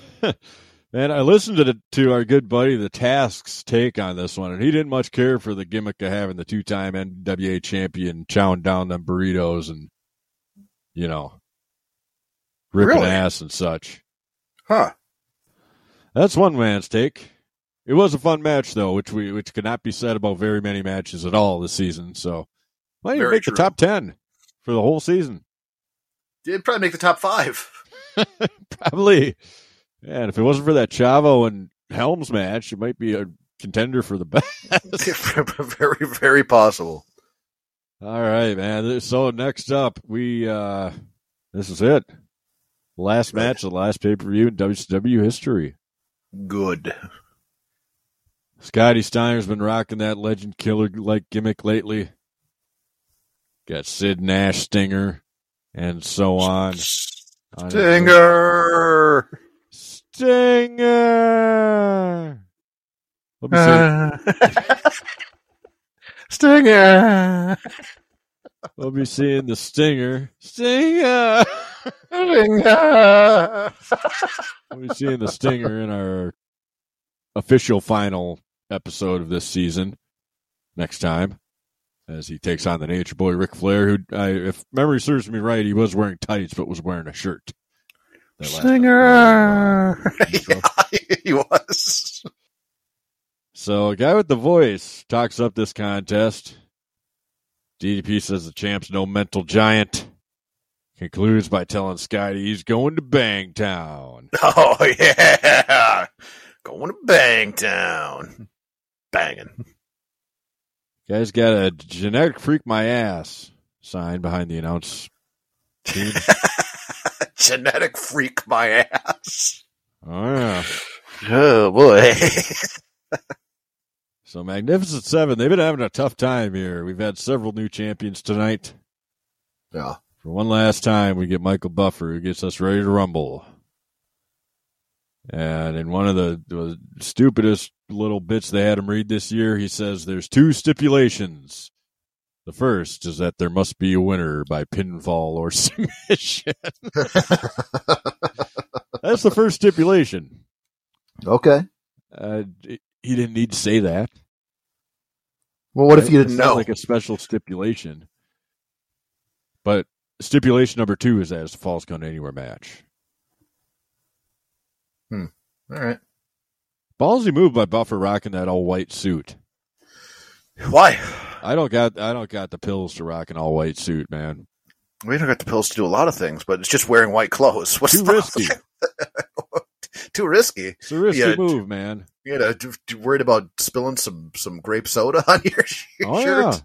Well, I know you of all the people I've known in my life have got the most. You are the most apt to spill of Well, all I'm the the people one I've who's ever known. bringing it up.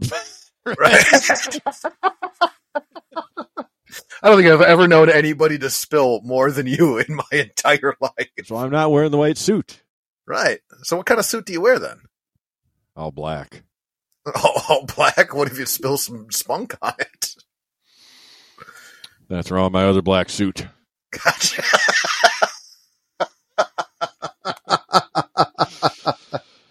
So Paige is out first. He's coming out through the crowd. Got this people's champ type thing going. 3-time world champion at this time. Paige going for the 4th. I don't think we've seen him as champion this season. We have not. I'm kind of wondering if he was actually a 3-time champion. Wait a second. Maybe we did. Did he ever? He grabbed the belt somewhere in that Arquette stuff, didn't he? I remember he was in the match in the cage, and then Arquette gave it to him. Okay. Yeah, there's something. He was flirting around the title picture, and they took like a 6-month vacation, and now he's back. Yeah, he had a hiatus. He was back with the Insiders, and now Big Sex is gone, so he's back on his own. Yeah. Yeah. And then Big Papa Pump. There's 2 Big Papa Punk signs in view of the hard cam. Yeah. So Buffer talks about all the guys he's knocked out of the game. Medeja's holding that big pole as usual. Oh, yeah. You'd think that would be outlawed, right? Yeah. Yeah. That comes into play every match. This big nasty pole. But if you're in cahoots with the boss, it's probably just something simple like, "Hey, boss, can Medeja take the pole?" You can just have your pole out whenever you want. Right. Yeah. Okay. Well, I mean, it's a safe bet. It'll come into play in this one. Let's see what happens here. So DDP after the hot start, and the crowd's up for this one. I guess Dusty primed them, so they get pretty good reaction for right first chunk of this one. Yeah. And Paige is a primetime player, so it's a big clothesline from the top. They battle to the outside. Remember, Falls Count Anywhere. Steiner keeps yelling, "What white trash?" That's his thing here. So it's a thing that he's rolling with. White trash. They get into the crowd work, and it's the most obvious plant that you could ever see because there's just one man. There's just one guy standing by himself in front of what looks to be like maybe their soundboard area. I'm not positive. Yeah. But he is just standing there alone. No fans around him. He's just standing there. And I was like, well, that's a clear and obvious plant. Like, you got to blend your plant in a little bit. And that guy's just standing there. Scotty Steiner takes away one of his crutches. And then the plant throws his other crutch. Like, yeah, Steiner takes the one crutch, hits DDP, shoves the guy. The guy goes backwards, hits the guardrail. And then the plant takes the other crutch and tosses it towards DDP so DDP can get a little, good for the goose, good for the gander type of a thing. And it's just, hide your plant a little bit. It was so so glaringly obvious. Like nobody stands by themselves. Right. In the middle of an area that's blocked off.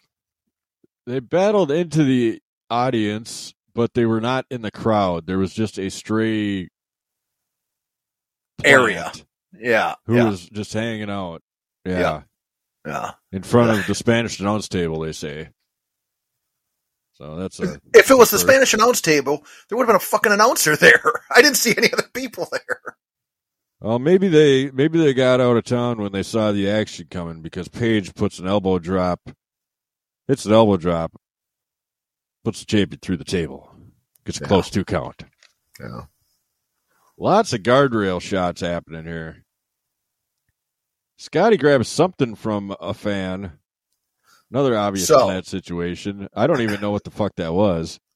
So it looked like some type of serving tray, kind of a platter, and there was a fan on both sides of the entryway that had, like, just for some reason, it had this weird serving platter, right? It was a potluck. Right. Like, it doesn't make any sense. Nobody brings a serving tray to the arena. And if you look closely, the plant that they took the serving tray away from, you see who that was? I kind of recognize I couldn't peg him. So well, you'd have to ask him first. But why don't you peg him for me, man? Well, I mean, come on. So I'm about 90% on this one, and I reached out to a good friend over in the UK, Mr.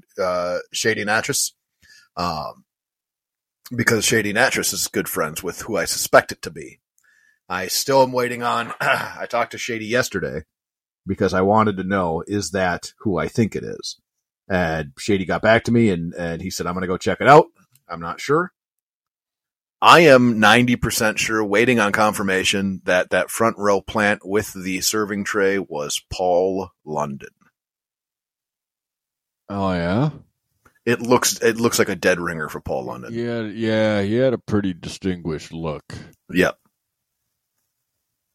All right, you'll have to, hopefully by the time we have our recap episode, you'll have I'll have the answer? Have the answer, because our listeners want to know. Yeah, I want to know too. That's why I reached Paul out. London. Yeah, Shady's tight with Paul, so just waiting to hear. He said he will look into it for me. Nice. Yeah, so there, like you say, there's a fan on either side of the entryway, and both guys take a serving platter to the face. And then they get back into the ring, and Paige takes the middle rope to the ball bag. I always like that. Yeah. We have blood. Apparently, one of the guys got busted open by that serving dish. Steiner starts working on the challenger's back. A nice T-bone suplex from the champion. Nice belly to belly, a bear hug. He's just wearing him down.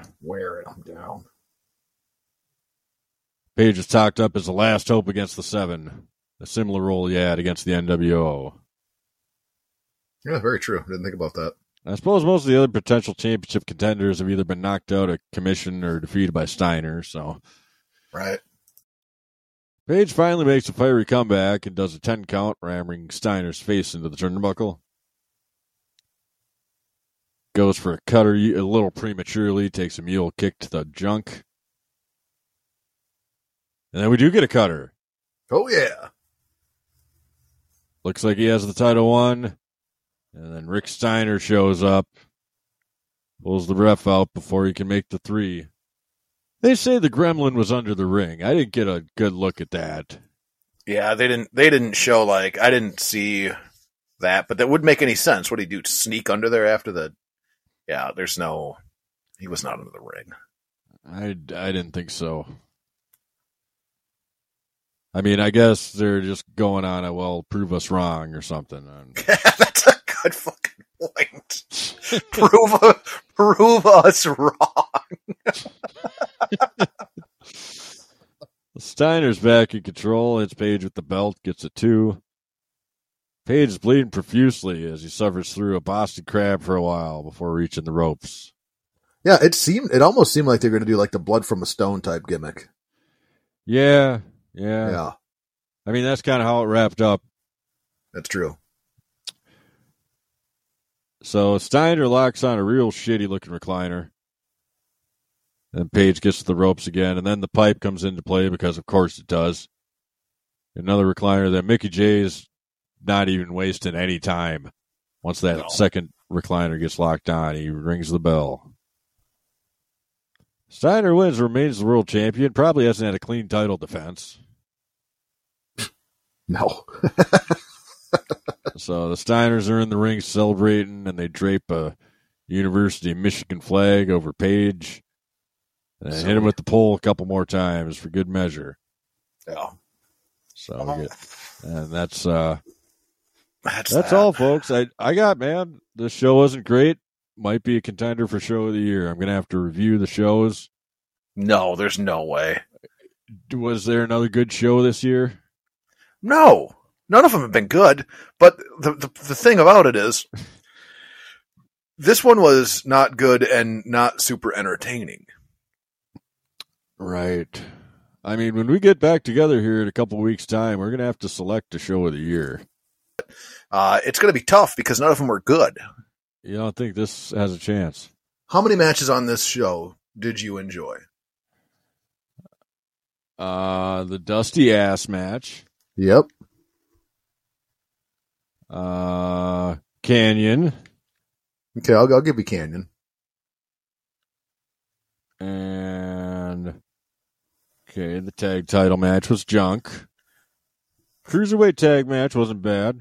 The match with the real Double J in the opening wasn't bad. Hey, don't you ever call him Double J again. It's Mr. Fly. I'm looking at a bunch of, Stasiak and Bam was a dud. Canada and the Dungeon was a dump. So I'm looking at about half and half. No way.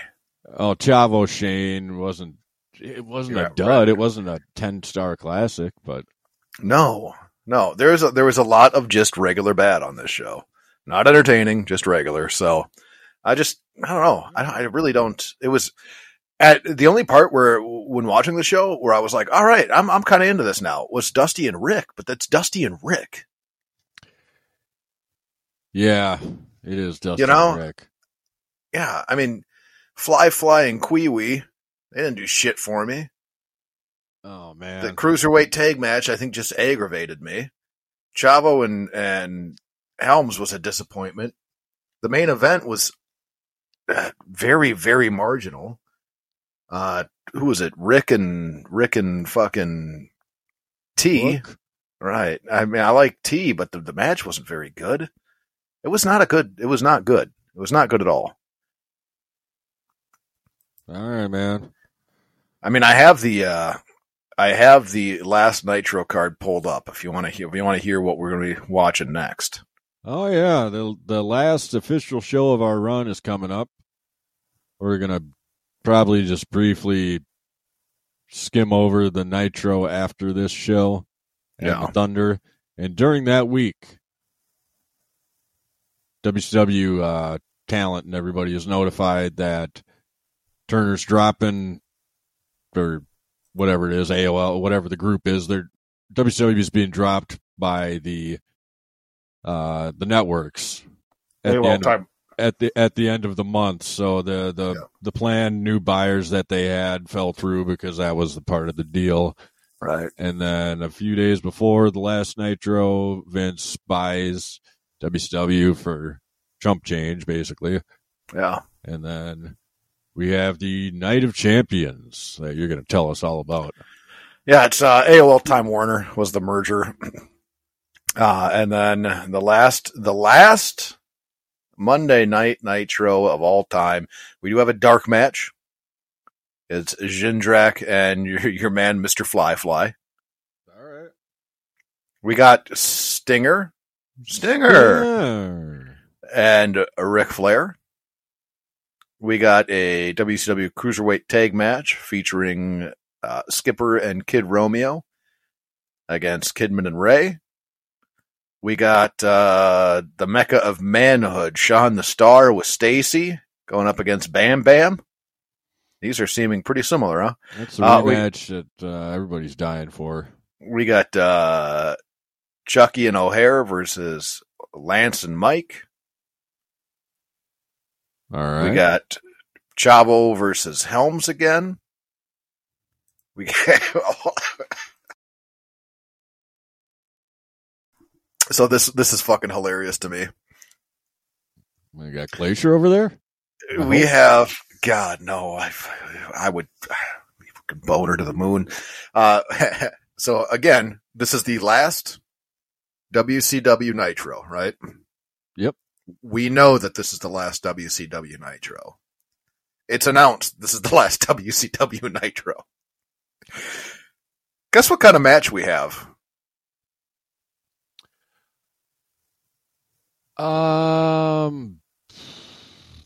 Oh, it makes more sense now. So these aren't the listing. The show listing isn't in order. That's why. Never mind. It seemed really dumb to me at first. It may actually make sense now that I'm looking at it. Well, we got a bunkhouse brawl / street fight part 2. No. It is a number 1 contendership match. Oh, okay. But it makes sense now that I'm looking at it because that's the Cruiserweight tag title match later in the show. That's why it's not in order here. That's why it threw me off. I was like, what do you fucking got a number 1 contendership match for a title at the last show? What fucking sense does that make? Like, hey, I'm gonna when do I get that title shot? And then we got Booker T versus Scotty Steiner, and that is both WCW World Heavyweight title and WCW United States Heavyweight title championship match. So, and that one's live from Panama City Beach, Florida. The last show that is aired is worldwide. I'm not sure if we're able to hunt that down. I don't know if it's out there. Worldwide isn't on the network. But maybe it should just be known that our favorite show growing up worldwide was the last WCW show. And get this. At the time it was taken off the air, it was the longest running show in syndication. It debuted in 1975. WCW Worldwide? Yeah. Hell yeah, man. And I think it was signed off by Scott Hudson and Mike Tenay. That sounds right. Yeah. Because at that point, Worldwide was just a clip show. All right, man. We're almost there. I know. I'm happy. 15, 16 shows down, and just scraped up the remains here with their final show coming up. How are you feeling? I'm good, man. Like, this is now happy for me because we have waded through the shittiest of the shit, and now we get to kind of take a step out a little bit. I'm looking forward to watching that last Nitro.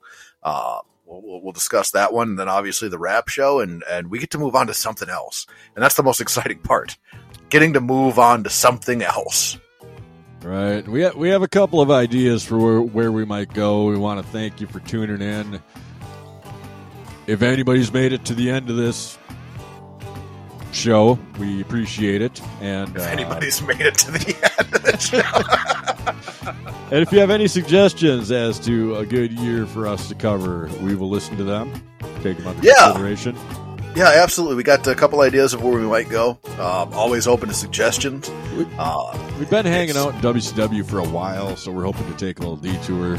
Right, yeah. Just did 2 long years in a row.